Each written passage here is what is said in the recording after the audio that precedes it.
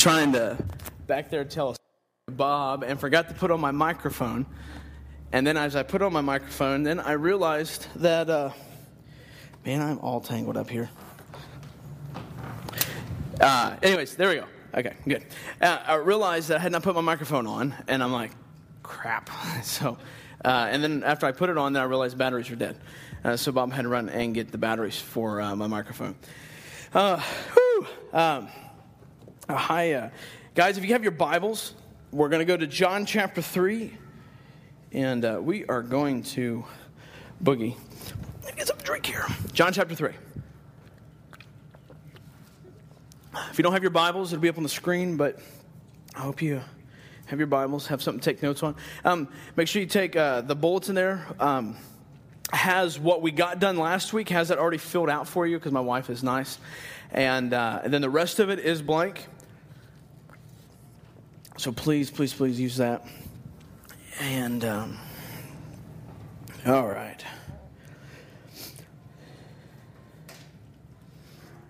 So in review, because I want to catch us up, because I poor planning last week. I didn't get to finish the sermon, and it just took a little bit longer than what I anticipated and even practiced, for that matter. And so we're going to finish this up this week. But what I want to do is I want to give us just a very quick overview of where we've been over the past few weeks in the series called The Gospel. What is the Gospel? And then I'm going to dig in a little bit more detail in what we covered last week in order to catch us up to where we're going to go this week, okay? Because this is really super crucial. So, first of all, we talked about in the series of the gospel, we talked about what it demands, and we were in the passage where Jesus says that if you do not hate your mother, brother, father, sister, so on and so forth, even yourself, if you not carry your cross, if you're not willing to lose everything for me, you cannot even be my disciple. So Jesus starts off like the group that he was saying this to was not a bunch of believers. This wasn't a bunch of followers or mature Christians. He was saying that to a bunch of onlookers. He was saying that to people considering whether or not they wanted or they were going to become a disciple of Jesus. And Jesus basically gives them the ultimate, you have to be willing to hate your brother or sister and you yourself carry your cross and have total loss in order to be my follower. And so the three things that we talked about in that series or in that sermon was that we have to have a superior love for God, that all of our affections belong to God, period, 100%. There is no we love God the most, and then we love family the second, and then we love our church the third, and then our job, whatever. That's not biblical. We're supposed to love God with all our heart, soul, mind, and strength. Period. And then the love that we have for our family, the love that we have for the rest of the world, we are loving them with the love of God that is an overflow of our relationship with God. That's the only way to love people how God's called us to love. Our love has an end point. Again, God's love does not have an end point. So that's the picture of love. And then this picture of exclusive loyalty that we saw in that passage as well is based upon the fact that Jesus tells them to carry their cross. And I remember sitting in our men's group a number of months ago, and I asked them, what is it like to carry the cross? And they said, well, go to church and read your Bible and maybe some persecution and stuff. And I'm like, yeah. That's why we're going to talk about what it means to carry the cross, because that's not what Jesus was talking about. Those are good things. But what Jesus was talking about was, so if you can imagine with me, there's someone who, and this is review for most of us, for the person who is sentenced to death on the cross, they are dead to themselves. They have no hope, no dreams, no future, no plans. They're not sitting there as they're carrying their cross going, I wonder what I'm going to eat tomorrow for lunch. Like, they're dead. And so when Jesus tells them to carry their cross, the picture that he's trying to paint is that you are dead to yourself, dead to your dreams, dead to your desires, dead to your comforts, dead to what you want, and you are alive to Christ's dreams, Christ's comforts, Christ's plans, everything that Christ has. That's why Paul says in Galatians 2:20, for I'm crucified with Christ, it's no longer I who lives, but it's Christ who lives through me. That's the whole picture. And then at the end of that passage in Luke, he says that we have to be able to lose everything. And these are requirements just to be a follower. Like when we ask people to follow Jesus, we say, yeah, you need to pray this prayer, and you need to go to church and read your Bible and pray. Like that's what it means to be a follower of Christ to us today. And that is not the biblical gospel. That's not what Jesus was talking about. When he gave this invitation to be followers of his, he says, you have to have a superior love for me that makes all other love look like hate. You have to have an exclusive loyalty to me where you are dead to yourself and alive to me.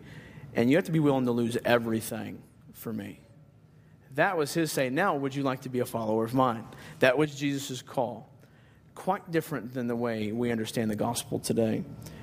Then we went into what is the objective material of the gospel. So we say, well, I believe in the gospel. The gospel is the power that saves us, and the gospel is the way I'm going to heaven and the way I have abundant life now, blah, blah, blah. What is the gospel? What is the objective content of the gospel? What is the gospel, the part that we need to understand?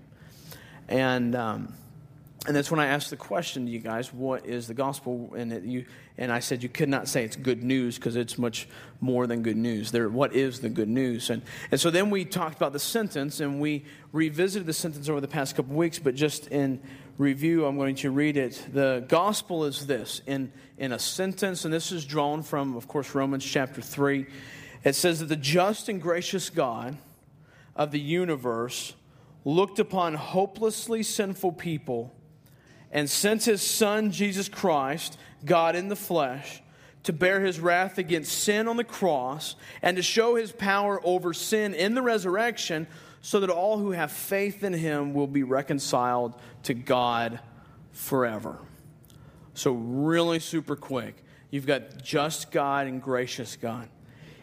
Or he is one God, but he is just and he's gracious, among many, many other things, but just in graciousness.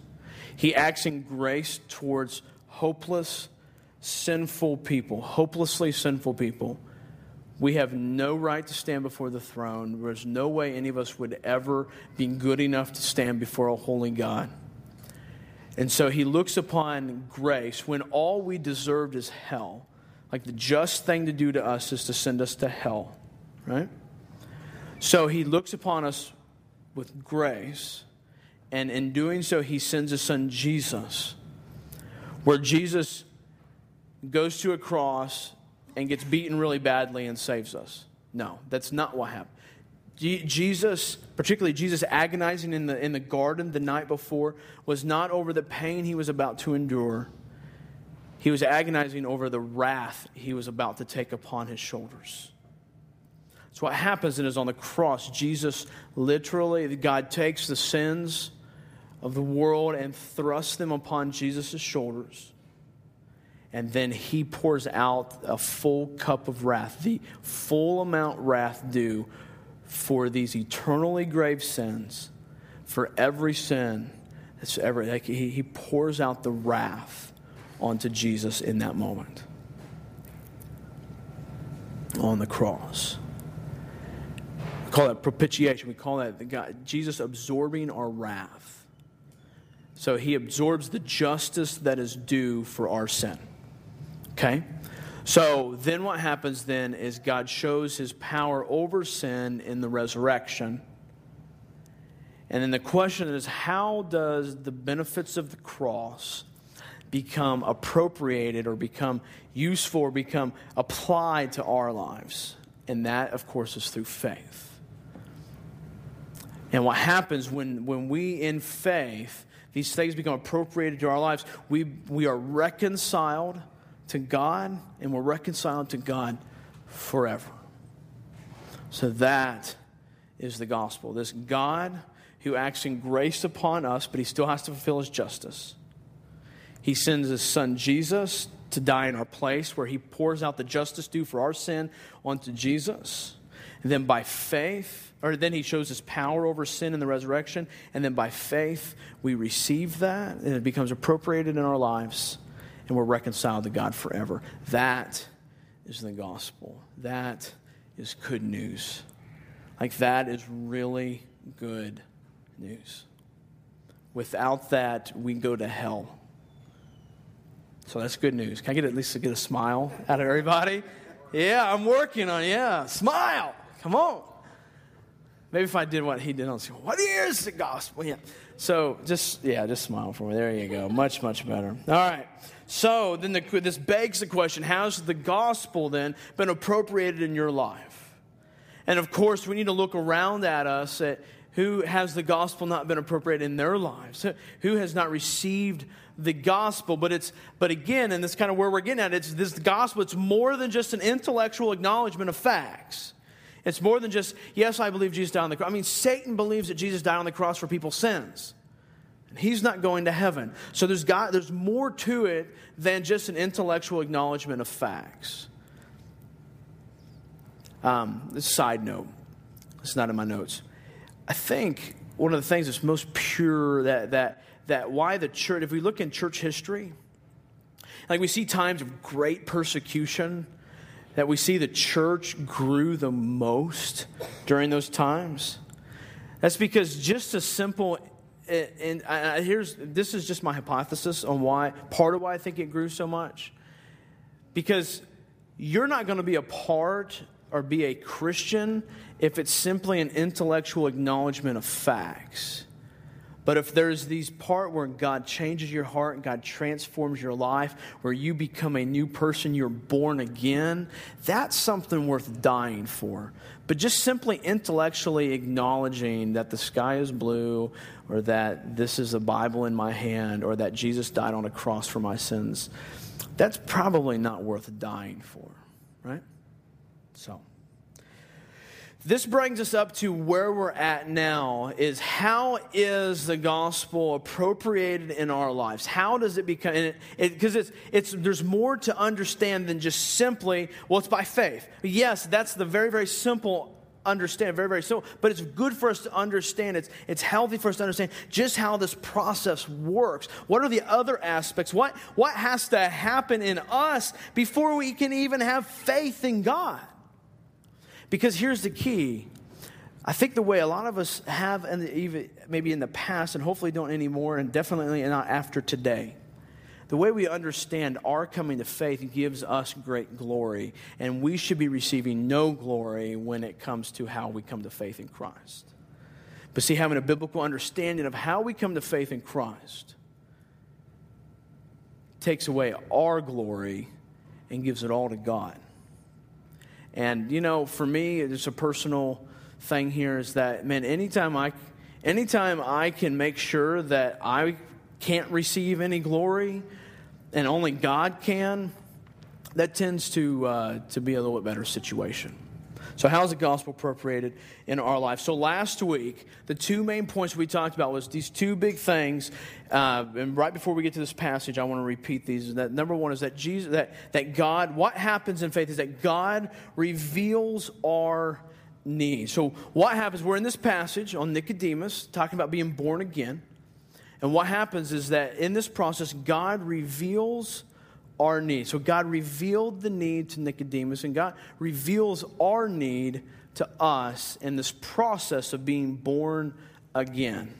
Okay, so let me, because I was actually working through this, and I want to make sure you're not confused.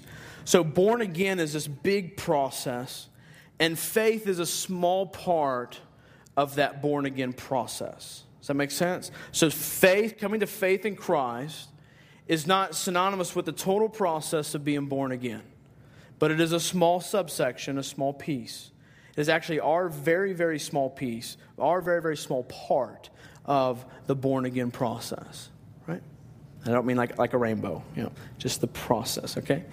All right, so in this process of being born again, the first thing is that God reveals our needs. So you don't go to, again, I said this last week, you don't go to the doctor and say, well, I'm not really sick with cancer, but could you just give me chemo treatment anyways?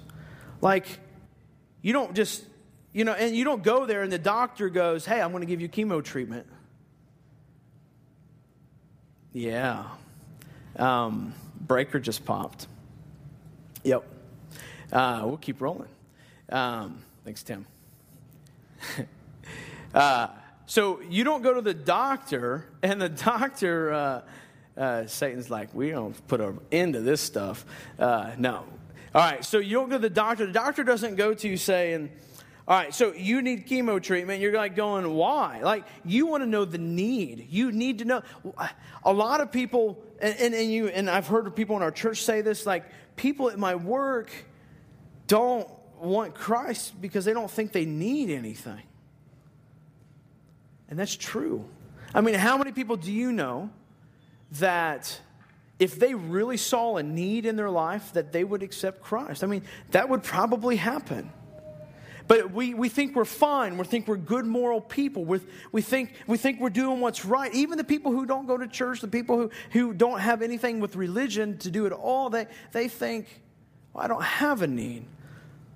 And guys, we can be used to show them their need, but ultimately that's a change of heart. And ultimately only the Holy Spirit can do that in their lives.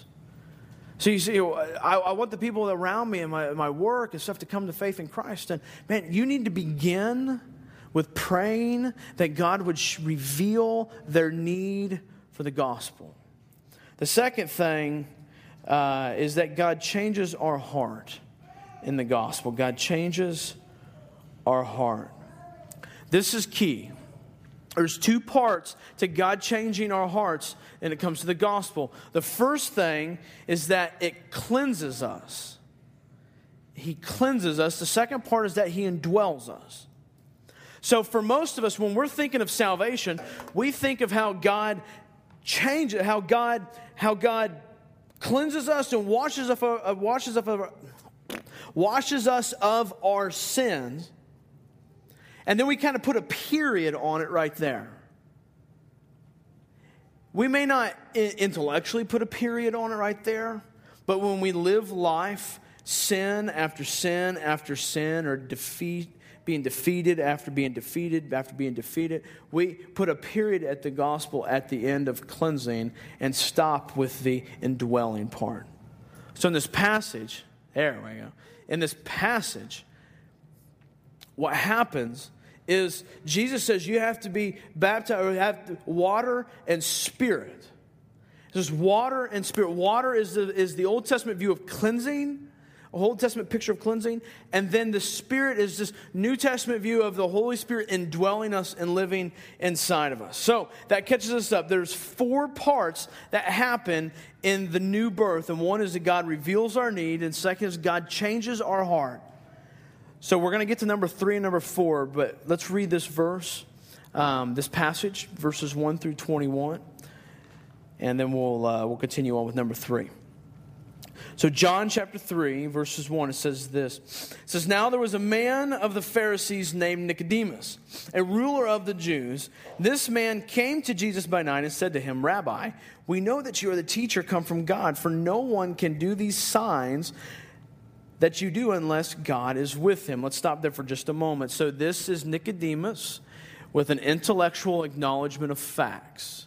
So he's saying, God, you must be the Jesus. You could not do these signs unless you are from God. You cannot do these things unless you're from God. So he acknowledges that Jesus is who he says he is. Verse 3, Jesus answered him, "Truly, truly, I say to you, unless one is born again, he cannot see the kingdom of God." So at this point, Jesus hasn't made an indictment on Nicodemus. At this point, Jesus is just simply stating a fact, that you cannot see the kingdom of God unless you've been born again. Verse 4, Nicodemus said to him, "How can a man be born when he is old? Can he enter a second time into his mother's womb and be born?" Obviously, that's not what Jesus meant. Jesus answered, verse 5, "Truly, truly, I say to you, unless one is born of water and the Spirit, he cannot enter the kingdom of God. That which is born of the flesh is flesh, and that which is born of the Spirit is spirit. Do not marvel that I said to you, you must be born again. The wind blows where it wishes, and you hear its sound, but you do not know where it comes from or where it goes. So it is with everyone who is born of the Spirit." Nicodemus said to him, "How can these things be?" Jesus answered him, "Are you the teacher of Israel, and yet you do not understand these things? Truly, truly, I say to you, we speak of what we know and bear witness to what we have seen, but you do not receive our testimony. So right there, Jesus is just basically destroys and makes an indictment on Nicodemus. You believe in who I am, but you have not been born again. This has not taken place in your life. And verse 12, he goes on and says, if I have told you earthly things and you do not believe, how can you believe if I tell you heavenly things? No one has ascended into heaven except he who descended from heaven, the Son of Man. And as Moses lifted up the serpent in the wilderness, so must the Son of Man be lifted up, that whoever believes in him may have eternal life. Verse 16, for God so loved the world that he gave his only Son, that whoever believes in him should not perish but have eternal life. For God did not send his Son into the world to condemn the world, but in order that the world might be saved through him. Whoever believes in him is not condemned, but whoever does not believe is condemned already, because he has not believed in the name of the Son of God. And this is the judgment. The light has come into the world, and people love darkness rather than light because their works were evil. For everyone who does wicked things hates the light and does not come to the light, lest his works should be exposed. But whoever does what is true comes to the light, so that it may be clearly seen that his works have been carried out in God. Some translations say by God, or that the works would be known that they are God's works. Let's pray, and we'll continue. Father,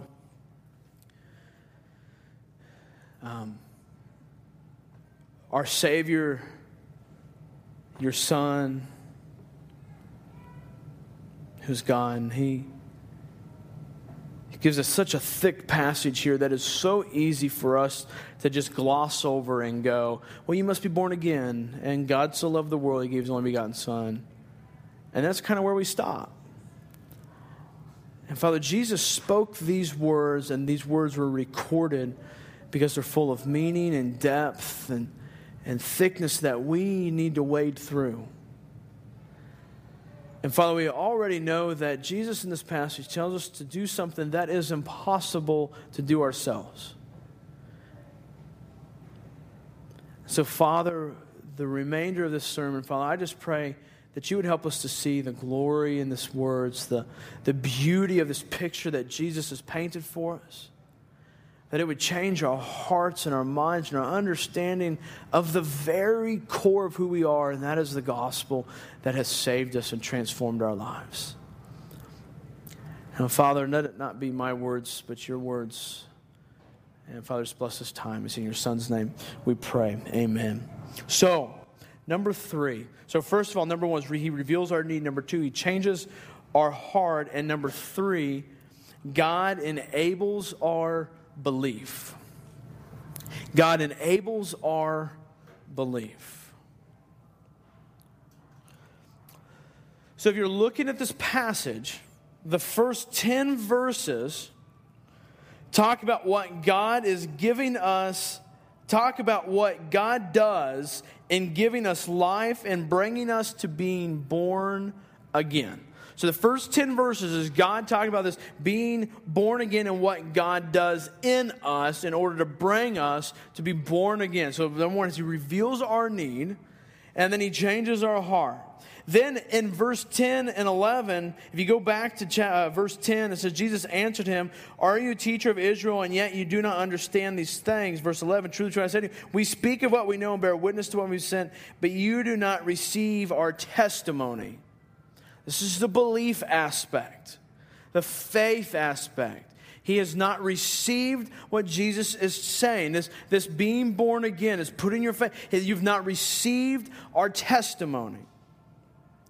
So what happens then is you'll notice in the remainder of this passage, the concept of belief is mentioned almost 6 or 7 times, depending on your translation.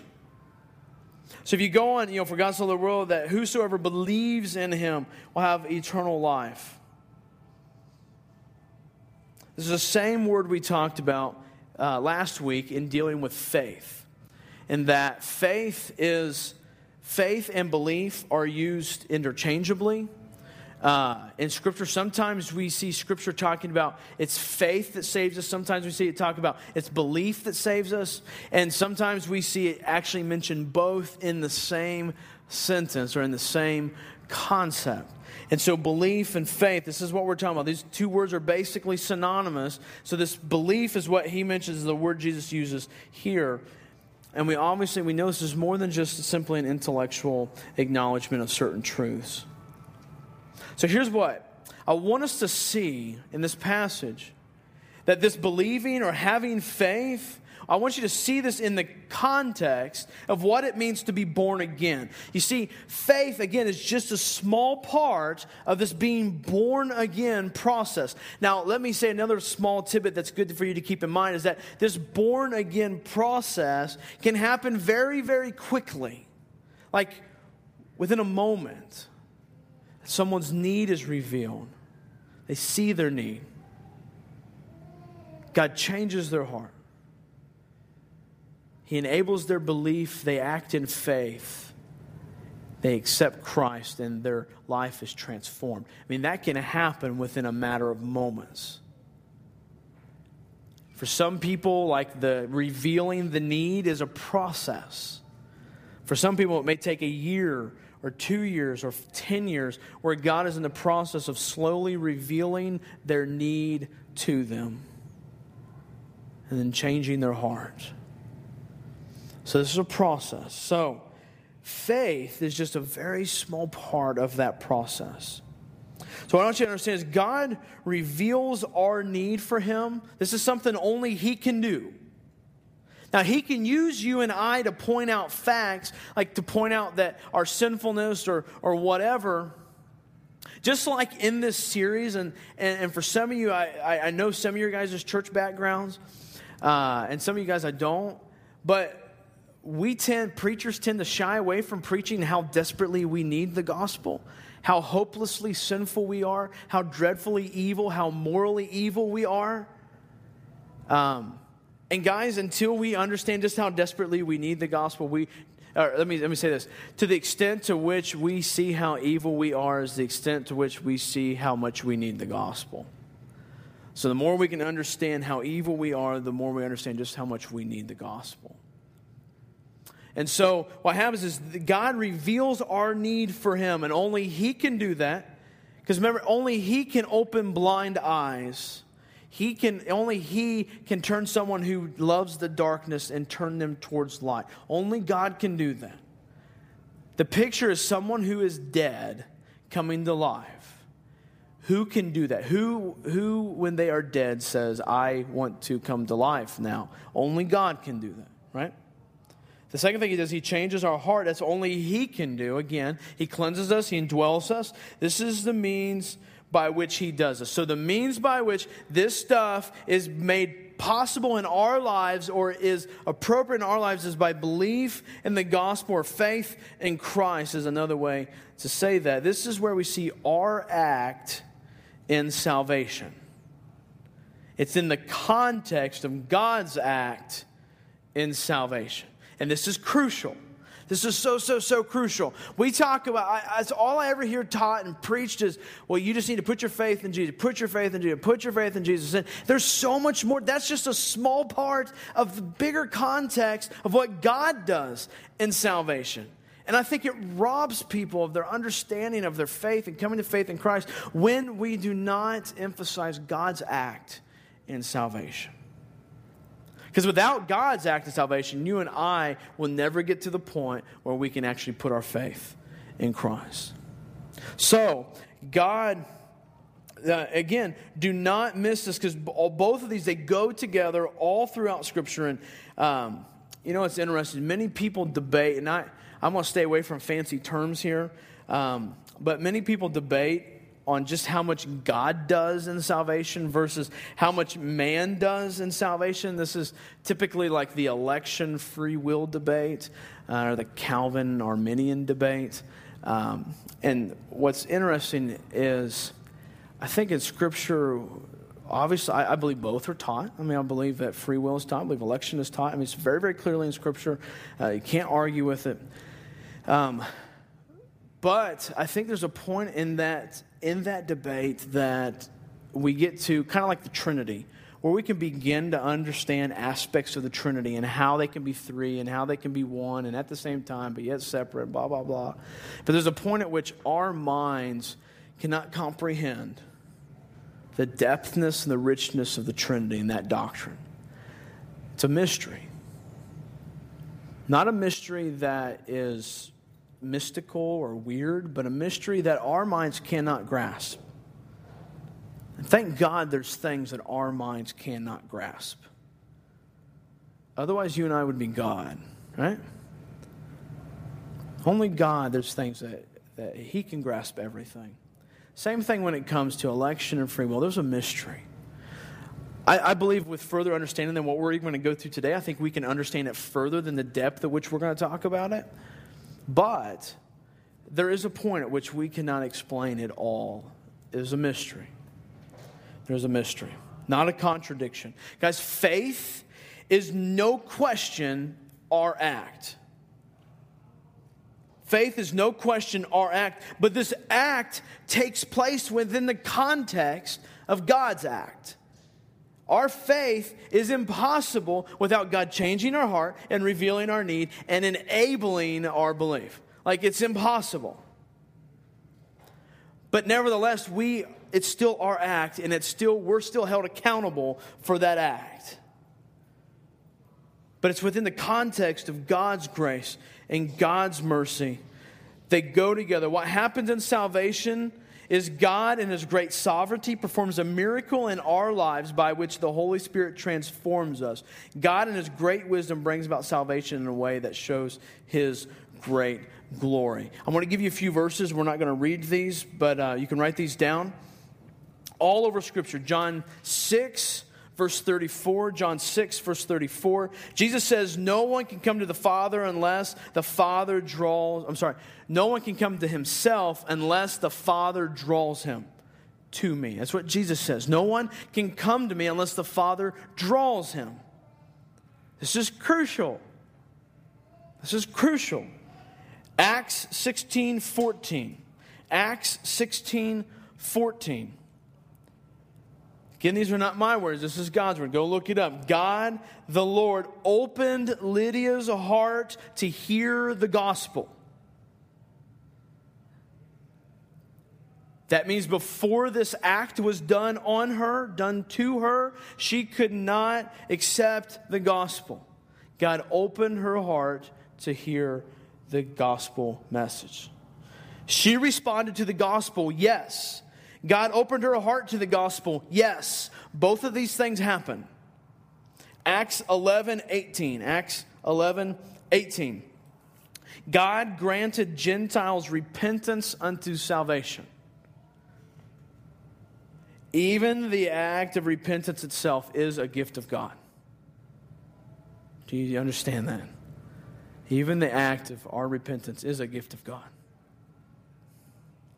Acts 14:27. God opened the door of faith to the Gentiles. Acts 14:27. God opened the door of faith to the Gentile. Last one is this, Acts 15:9. It was God who purified their hearts. And God did it by faith. The picture is this. Faith is the means by which this is appropriated in our lives. This salvation is appropriated in our lives in the context of this picture of being born again, which is in the context of God's grace and mercy. This is the picture that we see. So the question of what happens in saving faith? So faith is just a small part of this broader context of being born again, which is in this passage, John 3:1-21. And then it's in the context of God's greater grace and glory. So this faith, what happens in saving faith? Now, this is going to be the part where you and I are probably fairly familiar with the gospel. And when we think of the gospel, we think of Jesus dying on the cross and then turning to faith, and then we'll talk about what we're just getting ready to say right now. But obviously, like we've talked about, there's so much more to the gospel than just that. But this is the part we're going to be familiar with. And then what happens in saving faith? Again, this is all within the context of God's grace. This is crucial. We have to understand this, because what happens is, well, it's I put my faith in Jesus, and it was I who saw the glory, and it was I, and it's not what it's about. We start taking credit for it when it comes to that. So this all happens within God's grace. Number one is that we turn from sin. What happens in saving faith is we turn from sin. So this stuff was delightful. This was the sin in my life. And this is the stuff that I enjoyed and whatever. This is the sin in my life. I turn from sin away and headed there. That's the idea of repentance, right? It's turning away. It's doing an about face, right? If going back to that passage, John chapter 3, verse 19 through 21, he gives us this picture that we love darkness, but when our eyes were open, we saw the light. He says this in verse 19, and this is the judgment. The light is come into the world, and people love the darkness rather than the light, because their works were evil. For everyone who does wicked things hates the light and does not come to the light, lest his works be exposed. But whoever should do what is true comes to the light, so that it may be clearly seen that what works have been done have been carried out in God. God carrying these works out. You know, in a very simplified way of looking at this, God showed us His beauty. Something much more desirable. In the gospel, He shows us a path that may not be safer or more comfortable, but He changes our heart to not seek necessarily the comfort, but to seek the beauty of who He is. And we turn from that, and we begin to see just how much greater what He has to offer is compared to our sin and our lives. But again, you and I loved darkness. God had to reveal our need and change our hearts, because our heart desired darkness. So it's turn from sin. That which you like now, you begin to hate. And of course, again, this is a process, but there is a beginning point, and there is an obvious beginning point. And that which you did not like, because you and I were haters of God, we begin to love. So the gospel invitation, happens all over Scripture. Acts 2:38 says, and Peter said to them, repent and be baptized, every one of you, in the name of Jesus Christ for forgiveness of your sins, and you will receive the gift of the Holy Spirit. And Acts 3:19 says, repent therefore and turn again, that your sins may be blotted out. Repent. This is the idea of turning from sin. It's the same thing. It's repentance. Turn from sin, repentance, synonymous. The second thing that happens, when we turn from something, when I turn away from looking at the drums, I turn to looking at something. And that something has to be Jesus Christ. That's number two. We trust in Christ. So we turn from the things that we love, and we turn to this new thing that we may not even understand all the complexities of it, and we never will, and maybe until we get to heaven. But we put our trust in Him, our faith in Him. And if we go to John 3:14 through 15, this is awesome. I love the picture here. He says this, and as Moses lifted up the serpent in the wilderness, so must the Son of Man be lifted up, that whoever believes in Him may have eternal life. It's the same thing. We look to Christ as the only one who can cleanse us from our sins, and the only one who can make it possible for you to have a clean heart. So we turn from sin, we trust in Christ, and this is all within the context of God enabling our belief. Now, again, God enabling our belief, this is us who love darkness, who are dead, who have no spiritual life. It requires an act of someone from above. And this is part of this is from last week, where we talked about this idea of being born again, is that that's something only God can do. Matter of fact, the language that Jesus is using there literally means to be born from above. Born again, to be born from above. It's something above us has to do this act in us. But yet again, it's still our faith. It's just a small part of this broader context. So in the new birth, the first three things that God reveals our need, God changes our heart, God enables our belief. And the last part of the new birth is this, is that God transforms our lives. God transforms our lives. Now, really, really want to be careful in how we talk through this, okay? Because this is really crucial. I want you to understand that this transformation that happens in our life ultimately is a process. But there is an initial transformation that takes place. For some people, that transformation looks huge. For some people, it doesn't look quite so obvious. But this transformation takes place. There's a beginning point to this transformation. Chapter 3, verse 21.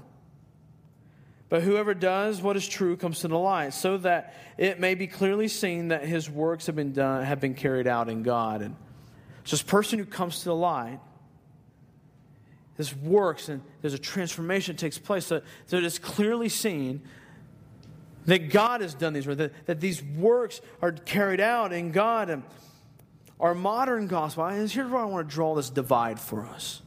This modern gospel that we hear taught, and I hear taught all the time, and that maybe even some of us had an understanding of it, it is what you do to get to God. Now, I know a lot of you are thinking, well, I believe that, it's God did it all, even before Renovation Church, God did it all, and I just put my faith in Him. But even in that, in which that view is basically correct, but even in that, we still put such a huge emphasis on what it takes for me to get to God, for me to put my faith in God. And because we kind of relegate it to this. Well, salvation is something God did on a cross, but then I have to do the rest. You know what I'm talking about? So it's something God did on the cross, but I have to take those steps to get to God. And the fact is that's not biblical. It's God who reveals it. It's God who helps us even take those steps to get to the cross. The biblical gospel is what God does. Again, He reveals it, He changes our heart, enables our belief, transforms our lives, and then by grace, through faith, so it's our faith through grace, or by grace, that we turn from sin and we turn to Christ. And this transformation takes place in our lives.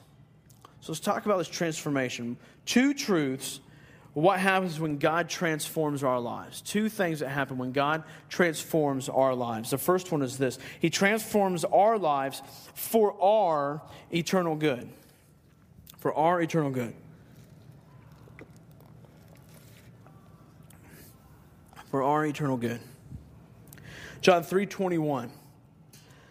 But whoever does what is true comes to the light. Coming to the light is for our good. It's doing what is true. It's coming to the light. This is for our good. This is the picture of darkness and light. It's the picture of darkness and light. Dark in Scripture equals evil. Light equals good. You used to love evil, but now you begin, keyword begin, to see and love and experience that which is good. You used to love evil, but now you begin to see. And when God changes your heart, when God changed your heart, if you're a believer, when God changed your heart, He transformed it so that now you begin to see what is glorious and that He is worthy. Now, again, this is a process, but it begins, and your heart went through an initial transformation that you should know and be able to see the evidence of that transformation. Again, for some of us, it's going from beer and drugs and alcohol and then on to life and glory in Christ, but still struggling from sin. For some of us, it was I was born in the pew and I did the church thing, and I really hated God actually until I realized my need for Him, and then He changed my heart and I began to love Him. See how the two, at least from our perspective, seem very, very different. The fact is both of them hated God, and both of them's hearts were transformed to love God. From darkness to light. So even the best things in this world pale to comparison to God and what He changes our hearts to love. And what happens, our satisfaction, guys, this is where we miss out in the indwelling of the Holy Spirit, is that our satisfaction in God at this point begins to grow. It's a process, but it begins to grow, and it should continue to grow. when we reach a plateau in our faith, it's because we have failed and to continue seeking satisfaction in God. We begin to become okay with where we're at instead of desiring more of where He's at and desiring more of Him. So what happens is we get comfortable with it. Well, this is okay. I'm okay here. Instead of desiring Him more. So the first thing is He transforms our lives for our eternal good, and He transforms us for His eternal glory. For His eternal glory. Going back to that same verse in John 3, verse 21. But whoever does what is true comes to the light, so that it may be clearly seen that his works have been carried out in God, or carried out by God. These works are evidence of what God is doing. That's the picture we're painting here at the end of this verse. These works are evidence of what God is doing. It's carried out in who? God. The question is this: what is God doing in the new birth? What does God do in this new birth? Again, we're in this context of Nicodemus and Jesus and new birth. What happens is, number one, He's showing His power. God is showing His glory. He is making it clear that it is only He that could have done this. He's making it clear that only... Again, when Jesus says, you must be born again, He's telling Nicodemus to do something that is impossible for Nicodemus to do. So if you want to go to heaven, you got to do this thing that's impossible for you to do. So I guess you're just going to hell. I mean, that's the picture Jesus is painting. That the only way this new birth is possible is for God to do it. And your small little part of faith, that even God Himself enables that as well. This is why we have this picture of this new birth is only possible by God. You know, a few weeks ago, again, we talked about this, that Jesus died on the cross for God. Like we talked about how Jesus died on the cross for God more than or before He died even for us. He died on the cross for God's glory, for His justice to be shown, for His glory and redeeming His people. He died for God more than He died for you and I. Because God's glory is more important than your and I's rescue from destruction. Right? Okay. Yeah, that would be idolatry if you disagree, okay? God's glory is much more important than you and I. And so Christ died for God's sake, again, more than our sake. Our eternal good shows His eternal glory. And that's where these two things meet so good together. I love that phrase. If you want to write that down, our eternal good shows God's eternal glory. And the more we are satisfied in Him, the more He is glorified. The more we're satisfied in Him, the more we are glorified, because we are being transformed from darkness to light. And it's only something that God can do. But you see, whenever we think about becoming a better person, we think about, I made this change in my life, and I got more on top of my to-do list here, and I stopped hating so much and being so pessimistic. We start thinking all these things that we did, and we rob God of the glory that He's due, because He's the one that's doing that in our hearts. He's the one that's making those changes. It's transforming our lives. Again, this comes down, this is another side point. We'll talk about it another time. But we go after our sin at such a symptomatic, shallow level that it just keeps reoccurring and reoccurring and reoccurring. And we go, well, I wonder why. I made this change. It's because we didn't attack the sin at the root of it. And that's in our heart. Where our heart is evil and desire, that's where we need to attack it at. Right?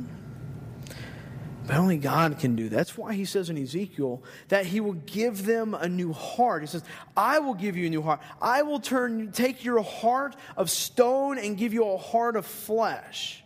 This is God who does this. But here's what's really cool. In talking about this being for God's eternal glory, if we go back to that Ezekiel passage where it says, I will give you a new heart and all this, if we go right before that passage, in chapter 36, verse 22, it says this, therefore, say to the house of Israel, Thus says the Lord God, it is not for your sake, O house of Israel, that I am about to act. And the about to act is to give you a new heart, is to change you so that you will obey my statutes and do my commands. So this act that I'm about ready to do, he says this, O house of Israel, it's not for your sake, O house of Israel, that I'm about to act, but for the sake of my holy name, which you have profaned among the nations to which you came. And I will vindicate the holiness of my great name, which has been profaned among the nations, and which you have profaned among them. And the nations will know that I am the Lord, declares the Lord God, when through you I vindicate my holiness before their eyes. It's the same thing for you and I. When God does this act in us, when God brings about this transformation in our heart, when God reveals our need, enables our belief, what happens is God gets great glory because, listen, because he takes someone who is spiritually dead and makes them alive. And makes them alive. He takes someone who is morally evil and now they love which is good. That's only something that he can do. But again, a shallow look at, well, I just made this change and made this change. No, you loved darkness, and God changed your heart to love light. And only he gets the credit for that. God gets great glory. So God transforms us for our good and for his glory. And you bring these two together. This is where we begin to understand what is biblical salvation. What is biblical salvation? And I know I've been hitting this hard about it's not praying a prayer. It's not walking an aisle. It's so much more than that. Yes, you can get saved. The praying can represent the moment in which you put your faith in Jesus Christ. Okay? But your salvation began prior to that. Of God revealing your need and changing your heart. And then in that moment, God enabled your belief and you saw the light. You loved for the very first time that which is good. And then God transformed your life, began this transformation. And, this brings us to a question that, and we all, I'm sure, know people. What about that person who said they got saved? They said they prayed a prayer, but there's no change in their life. What about the person who prayed a prayer or walked an aisle or whatever, said, I'm saved, I follow Jesus, maybe even got baptized, and there's no change in their life? Is that person saved? Is that person saved?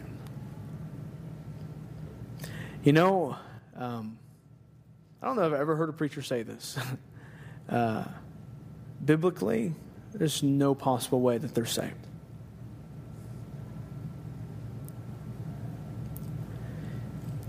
You see, I can see where someone who has such a man-centered salvation can say, well, they accepted Jesus, but they're still just working out some things. But it's not a man-centered salvation. It's a God-centered salvation. That's biblical. So the question is why? Why are they not saved? A couple things. Number one, nowhere in Scripture do we see salvation described as a mere human decision by which someone decides to get out of the line going to hell and jump into the line going to heaven. Nowhere in Scripture is someone saved by simply deciding, I don't want to go to hell. I'd rather go to heaven. This causes a struggle in my heart because, and I'm sure there are people who have gotten saved through this, but we hear a lot of, we always joke about it in preacher talk about hellfire and brimstone preaching. And that's the preacher, you're going to go to hell, and which is true. And I just told you all that you would go to hell too. I just didn't do it screaming and yelling, and I wasn't trying to scare you. I just telling you the facts.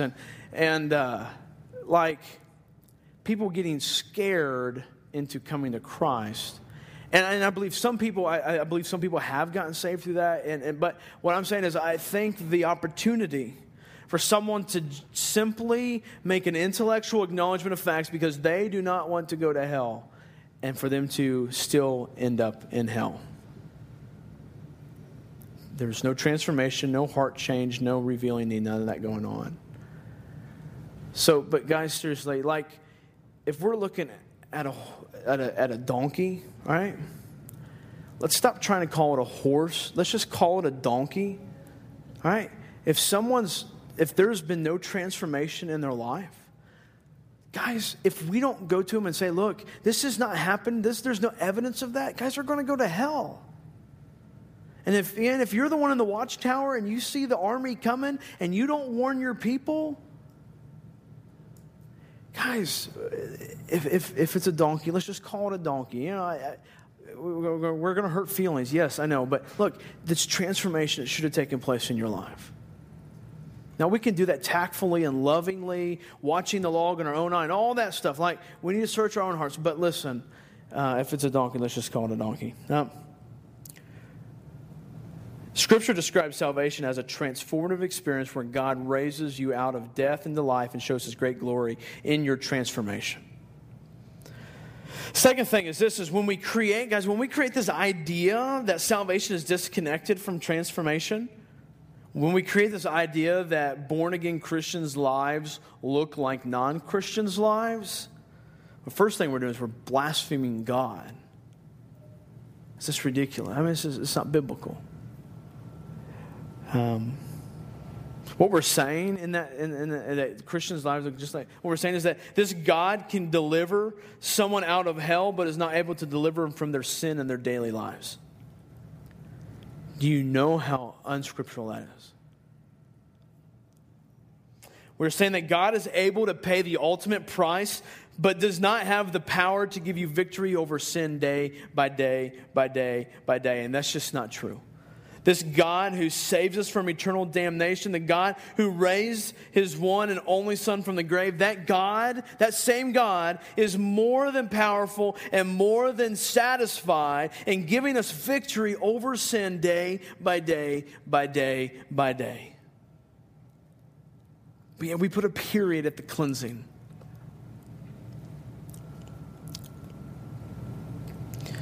As He is more than good to that. And we have robbed God of the glory that is due in salvation by saying that He can do this. He can get me out of hell, but He can't help me deal with the sin on my daily basis. As we all have sins. We all have pet sins. We all have obvious sins. We all have hidden sins in our lives. So the question is this, has God transformed your life? Has God transformed your life? Do you love that which is good? And is that increasing in your life? Are you beginning to hate more that which is evil? Is that increasing in your life? Doesn't mean you're never going to go back to this. I mean, that happens. It's not okay, but it happens. This is part of this transformation. Here's what I love about that last verse that we just read, verse 21. The question that comes out of that verse is this: is your life a picture of the glory of God at work? Or is your life a picture of the absence of the glory of God at work? I heard someone one time, I was counseling, and they said, man, it's like the roughest time of my life. I'm just changing so much, and it's so uncomfortable. And I said, hallelujah. That's awesome. I was talking to one other person, said, I've never been so uncomfortable in my faith since I came to Renovation Church. Hallelujah. Good. Keep coming back. Is your life a picture of the glory of God at work? Man, your life, you should be changed and being challenged. Not just from me on Sunday, but from your daily walk with Christ and in His Word. Being challenged. Again, I'm not asking this question. Listen very, very carefully. We're almost done. I'm not asking, are you working enough to prove your salvation? Are you working enough to seal it or keep your salvation? That's not what I'm talking about. Guys, we what I'm talking about is God actively changing your heart, or have you told him no more? I'm comfortable where I'm at, or was there never a transformation from the very beginning? One person's lost, the other person's just dreadfully backslidden. Does your life display the glory of God? Has he revealed your need? Has he changed your heart? Has he enabled your faith? Have you put your faith in Christ? Have you been born again? That's the question. And guys, I know a lot of us, we're understanding our faith and our salvation maybe the best we ever have, and this is good. It's not for us to get comfortable and just further our knowledge and understanding, but it's for us to know how then to take the gospel to the people around us. It's for us to go, okay, so I understand this is the gospel. So just very, very, let me give you some application here. That God... when we go to that person at work, and I said this earlier, and they don't think they need Jesus. Well, we know that from what we just talked about, that God has to reveal their need. So we have to start with praying that God would reveal their need, that God would change their heart, that God would show them what they need. Because if we begin with just us saying words and doing actions and whatever, then we've bypassed prayer and we've bypassed God's act. So have you been born again? Has this gospel become a reality in your life? And I want to say this, man, if there's anyone in here that's wondering, has the gospel been a reality in your life? This is good. This is good. Because this questioning will lead you to one of two paths. It will lead you to one, either the result of great encouragement. I don't know when I've said this over the past few weeks, but I said, going through this series, I've really been challenged in my faith to go, God, is this a reality for me? And I stand before you today saying, have never been so encouraged in my faith and my walk than I stand to you before you today. I know that I'm saved. I know that God has changed my life. So that's the one path. The other two is that you would wrestle over it. You would wrestle over it and go and realize I'm not saved. This is not a reality in my life. My heart's not been changed. Yeah, I try to like those good things, but all I end up doing is just going right back to here because I don't really love those good things. I just think I need those good things so that I can save my skin. You see, particularly if you've grown up in the church like myself, you can grow to like those things just because you think it's going to save your skin. Or because I know I should like those things versus I love those things because my heart is being changed. It's a big difference. And by wrestling with the Holy Spirit, God, is this true of me? Is this true in my heart? I think I know the Holy Spirit is good to reveal that change or that need to you.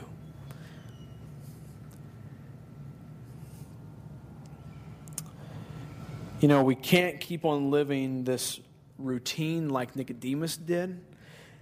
If you remember from last week, Nicodemus, in this passage, Nicodemus was a spiritual leader. He was a leader of the big Pharisee guy, and he spent his whole life learning how to do these things so that he could get to God.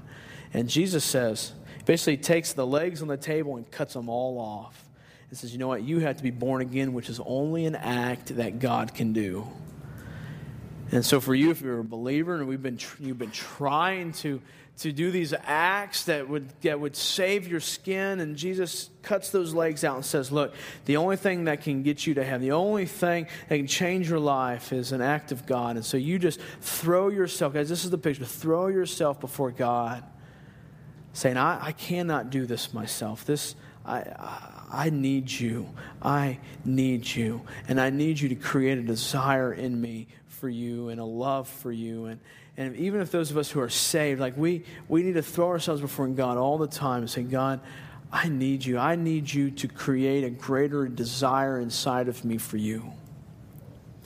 And it's hard. I was telling someone yesterday, we don't want to spend the time before God wrestling out these aspects of our faith. What we want to do is we just want a checklist so I can say, I did my God thing today. I read my Bible. Instead of spending the time in prayer, I'm the same way. I like my checklists, my to-do list. But let's spend that time in prayer. We're going to sing one more song. Because I just want to give you guys an opportunity as we're singing this next song. It's a song that we sang already today. And reflect on these and the truth. Man, take this time to pray. Man, if you need to, man, if you need to sit in your seat and just pray and wrestle over this with God, do that. Do that. Solve this. Seek God before we walk out these doors. But use this time to reflect. And if you are a believer and you know you are, man, then sing these to God like you've never sang them before. Let's pray, and the band's going to come up and we'll sing. Father, thank you that we can know these truths. Father, thank you that you revealed these, what could have been and what were at one point, mysteries.